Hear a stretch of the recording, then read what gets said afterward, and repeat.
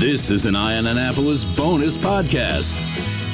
I'll tell you, we're so fortunate to have Ram's Head on stage here in Annapolis because it just gives us a seemingly never-ending stream of incredible music and musicians. And with us today is a man who has been doing it consistently for, I think, more than 40 years. And it's a real deal because when Joe Bonamassa says he is a national treasure, that's a quote. It's Mr. Tinsley Ellis, man. How are you? Doing great. Heading your way soon. How did Bonamassa get to tell you that you're a national treasure, man? I need him for a quote for me. Well, I think that was in a newspaper somewhere, and my record label, Alligator Records, found that and have been using it in the press package. Well, I'll tell you, I am excited to see you and Marcia Ball actually together here in Annapolis on March 28th at Ram's Head on stage. And before we hopped on the phone, I just checked and tickets are still available. You can get them at ramsheadonstage.com. But I'm assuming you don't need a ticket. That's for everybody that's listening. You get in for free or something, I understand. Yeah, I'll be up there on the stage performing, so I'll definitely be there. Well, I tell you, I follow you, and COVID obviously thwarted your tour for your, I would say your most recent album, but it's not at this point. But Ice Cream in Hell, and right. Is album still a valid term in today's world? Yes, it is. It is, because we have not only albums, streaming. We have albums, downloads and CDs, of course. But now we have vinyl records, and vinyl records have made a comeback. And I'm actually selling as many vinyl albums as I am compact discs, so that's a good thing. You know what? I read that in some magazine, or maybe it was the New York Times, that said that last year vinyl outperformed CDs. Isn't that great? It's awesome. I got my girlfriend a turntable and some Bluetooth speakers and, half a dozen albums for Christmas, and loving it. Absolutely loving it.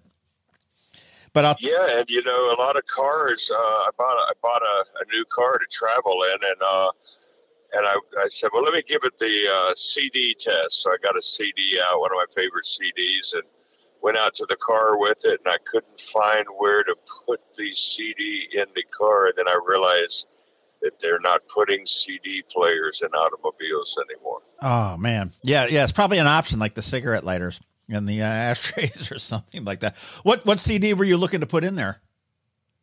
B.B. King, Blues is King. Can't go wrong with B.B. King, that's for sure. Right, that is true. But I'll tell you, during COVID, man, you sort of hunkered down and you released a new album that is just released late last year, Devil May Care, right? Yes, Devil May Care is the newest album, and it was born during the downtime when I was off the road during the COVID thing, and wrote quite a few songs, a couple hundred songs, and chose the best ones, and those ended up on the Devil May Care album. And I'm even a year later after its release, I'm calling it the new album, and I'm touring in support of it. That's awesome. You said several hundred new songs? 200, around 200. Do you ever slow down? Yes, after the tour, after this particular tour, which ends in late April, I've got some time scheduled to work on what will be my very first all-acoustic album. I've never done that. I've done a live album. I've done a lot of regular albums. I've done even an instrumental album, guitar instrumental album, but I've never done an all-acoustic album. I'll be working on that in the month of May. That'll be fun. Well, I know you're no stranger to Annapolis, and I think the last time I saw you was when you played the unfortunately now defunct Chesapeake Bay Blues Fest in 2010. Oh, yeah. And I think Chuck Berry and Buddy Guy were up there as well with you, and it was Johnny Lang. Yeah, Johnny Lang was on my day, and also Kev Moe. I really missed that festival. I was able to play it 2 or 3 times, and it was one of the largest festivals in America. And a lot of people, when they think of Annapolis and they think of blues, they think of that festival. But they also think of the Ram's Head, because I played there, for decades and decades, and probably 20 times now. Right. Well, I'll tell you. Well, let's talk about your show on the 28th. Yes. Is this the first time that you're going out on tour with Marcia? Well, we just completed the West Coast. We started in Phoenix 3 weeks ago and worked our way all the way up to Seattle, Washington, and she flew home to Austin from there, and I continued on doing shows all the way back through the middle of the south of the country to get back to my hometown of Atlanta, Georgia. So we're going to resume next week in Columbus, Ohio, and we have 25 shows in 1 month. Wow. Unreal. Together. Unreal. Yeah. Well, I'll tell you, with her blues/jazz and your blues/rock, yes. I got to imagine this is going to be a pretty cool and funny and probably fun show. It's it's an interesting show because each of us are performing separately. Solo acoustic. She'll be playing, most of the venues have a grand piano for her to play, which is truly a religious experience to hear her play her New Orleans style piano on a grand piano. And then I do stuff on a couple of acoustic guitars. I've got an old Martin guitar I play, and then I've got the 1937 National Steel Resonator guitar. So we each play a set and talk about songs that we've, recorded, how we wrote the songs, and we play separately, and then we come together at the end to play a segment together, and that has been really magical. That's cool. So this is like three sets in one. So his, hers, and theirs. Well, yeah, 2.5 really, because sometimes it's been seamless where I play and there's no intermission, and then she comes right up, and then we play together at the end. And sometimes there's an intermission between my show and her show, so I'm not exactly sure what's going to happen on that particular night. I just know that it's a really long night of blues and storytelling and songwriter stuff. That's one thing I love when musicians and artists come in and they sort of tell the stories behind the songs. And, okay, you can get up there and just play and sing and that's wonderful too. But when you hear what's behind it and some of the stories, and my gosh, you've been on the road for 40 years. So, longer than that.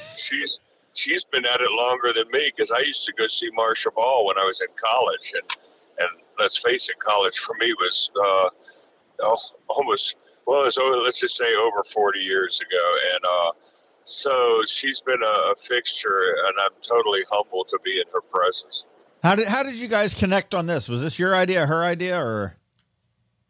Well, I called her up and asked her if she wanted to do it. She said sure. Easy as that, huh?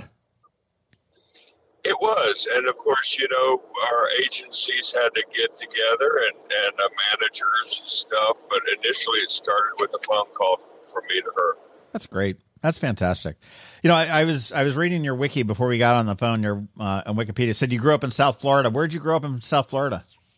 Hollywood, Florida, which is in Broward County. Okay. Yeah, I did before I got thrown out, I did a brief stint at Pinecrest down in Fort Lauderdale for high school. So I know the area pretty well. I went to the rival church school. I went to St. Andrews in Boca Raton. Oh, okay. And I had a lot of friends that went to Pinecrest. And if you get kicked out of Pinecrest, you end up going to St. Andrews and vice versa. Yeah, no, my dad wouldn't have any of that, man. He sent me up to a boarding school in Connecticut. So it was. Which one in Connecticut did you go to? It was a real small boarding school up in Litchfield County. It was in a town called Washington, Connecticut. It was called the Gunnery, and they've changed their name now to, because it's named after a guy named Gunn. They changed their name to the Gun School because they got tired of saying, "Hey, is that a military academy?" With a name like that. Sounds like it would be. My dad went to Choate, which was a boarding school up in Connecticut. So I know the whole. I'm basically a preppy who ran amok. And I got a taste of blues in high school, and I just never looked back. And didn't want to be a lawyer or anything like that. I wanted to be a blues musician. A preppy run amok. That's a great line. Yeah, and it sounds like you're the preppy who ran amok as well. To a point. It's funny, but I'll tell you, you've played venues of all sizes, and obviously Ram's Head is not a big venue. The show is billed as an intimate show. I mean, do you have a preference? Do you like to play to a big crowd or a small crowd? Well, wouldn't it be great to play for a big crowd every night like Bruce Springsteen or U2 does? But, playing roots music, we're pretty much playing the, jazz clubs and occasional theater. And that's just our lot in life. The first time I ever saw B.B. King, there was less than 100 people, and it was in a bar. It was actually a teen show where they shut down the bar and teenagers could come in and hear the featured attraction. And a lounge in a hotel in North Miami Beach, actually it was the Marco Polo Hotel in North Miami Beach, had B.B. King booked, and whoever played there for a week. I mean, imagine seeing B.B. King in a small hotel lounge for a week. I'd do that every night if I could. But he had to do a teen matinee on the Saturday. And there was probably, I don't know, maybe 50 kids there watching him. So, and he's the king of the blues. So the king of the blues plays for 50 people. So that is my lot in life, I believe, if I'm going to play roots music. And some of them are the best shows ever. I mean, way back in a prior life, I attended bar outside of Philadelphia after I got out of college, and Tower of Power, I'd never seen them or heard of them. Was booked into this small little club, not too dissimilar from Ram's Head. And all of a sudden, it was a Saturday night and nobody's walking in. We were all staffed up and everything else. So they started cutting the bartenders loose. And I sat there in a room with 25 people watching that, with Emilio and like 11 piece, 10 piece, whatever the hell it is, just blowing me away from, 20 feet away. It was amazing.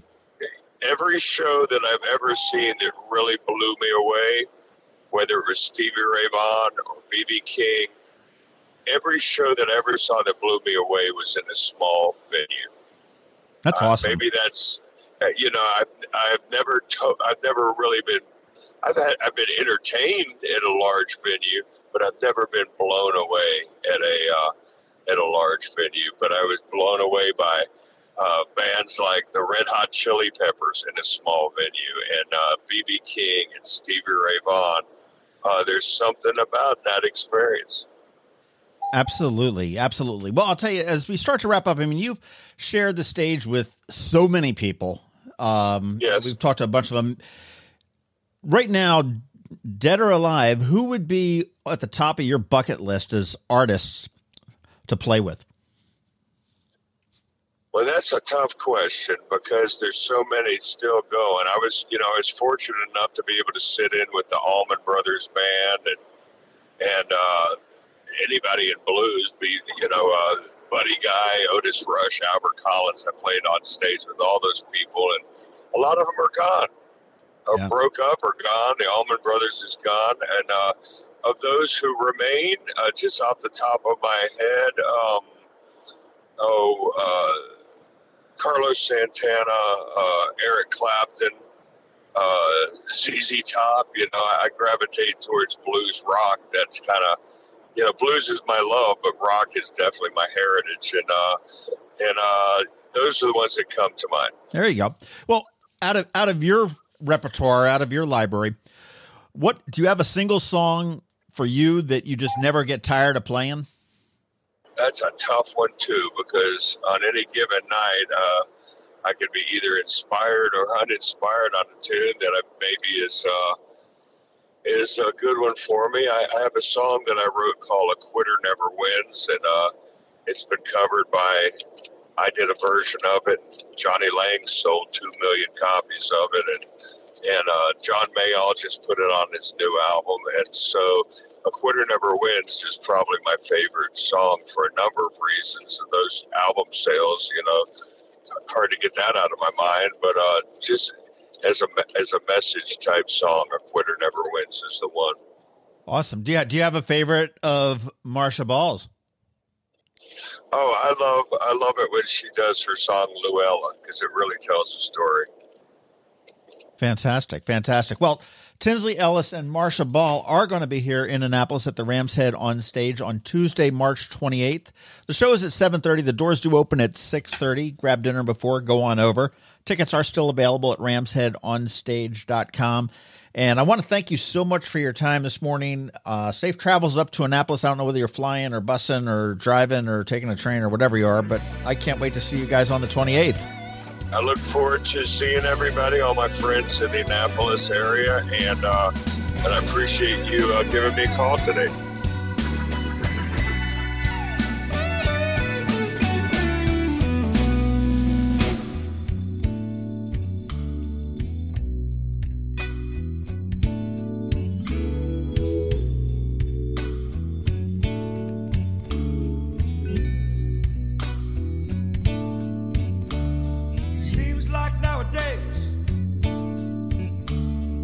Nothing's meant to last.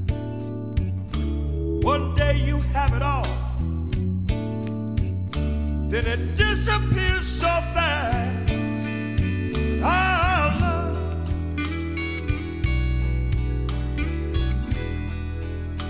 is on and off again.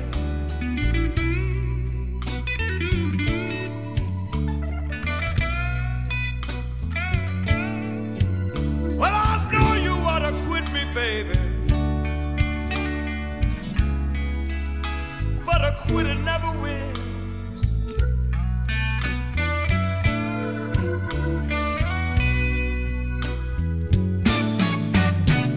You walked out of love, I stayed through thick and thin. After all that we've been through, baby, you're telling me it's the end.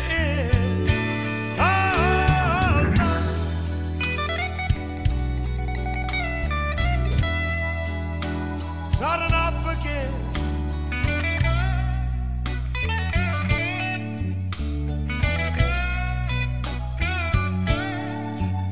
Well, I know you wanna quit me, baby,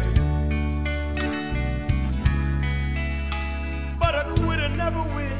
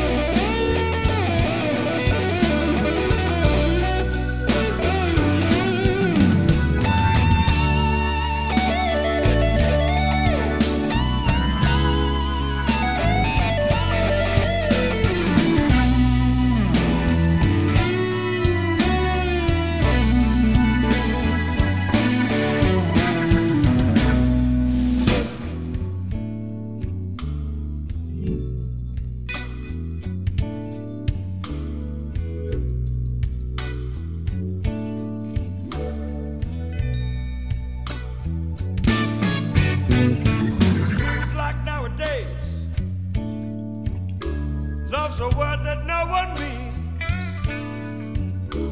You know I'd never leave you, so you up and walked out on me. And oh, love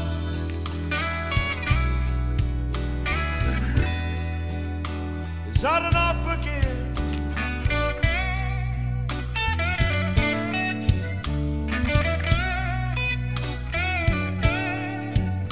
Well, I know you wanna quit me, baby,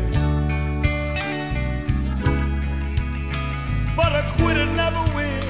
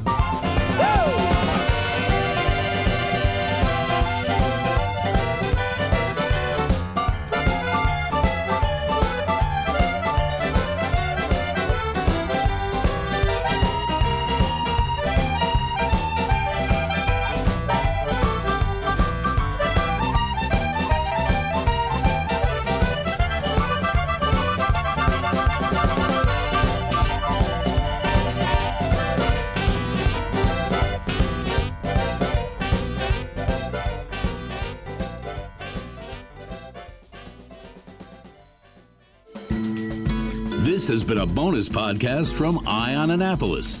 Please visit us at ionannapolis.net. Follow us on Facebook at All Annapolis and on Twitter at Ion Annapolis. And if you haven't subscribed to the Daily News Brief podcast, go for it. And all of your local news will be delivered to your phone, tablet, or smart device by 6 a.m. every Monday through Friday.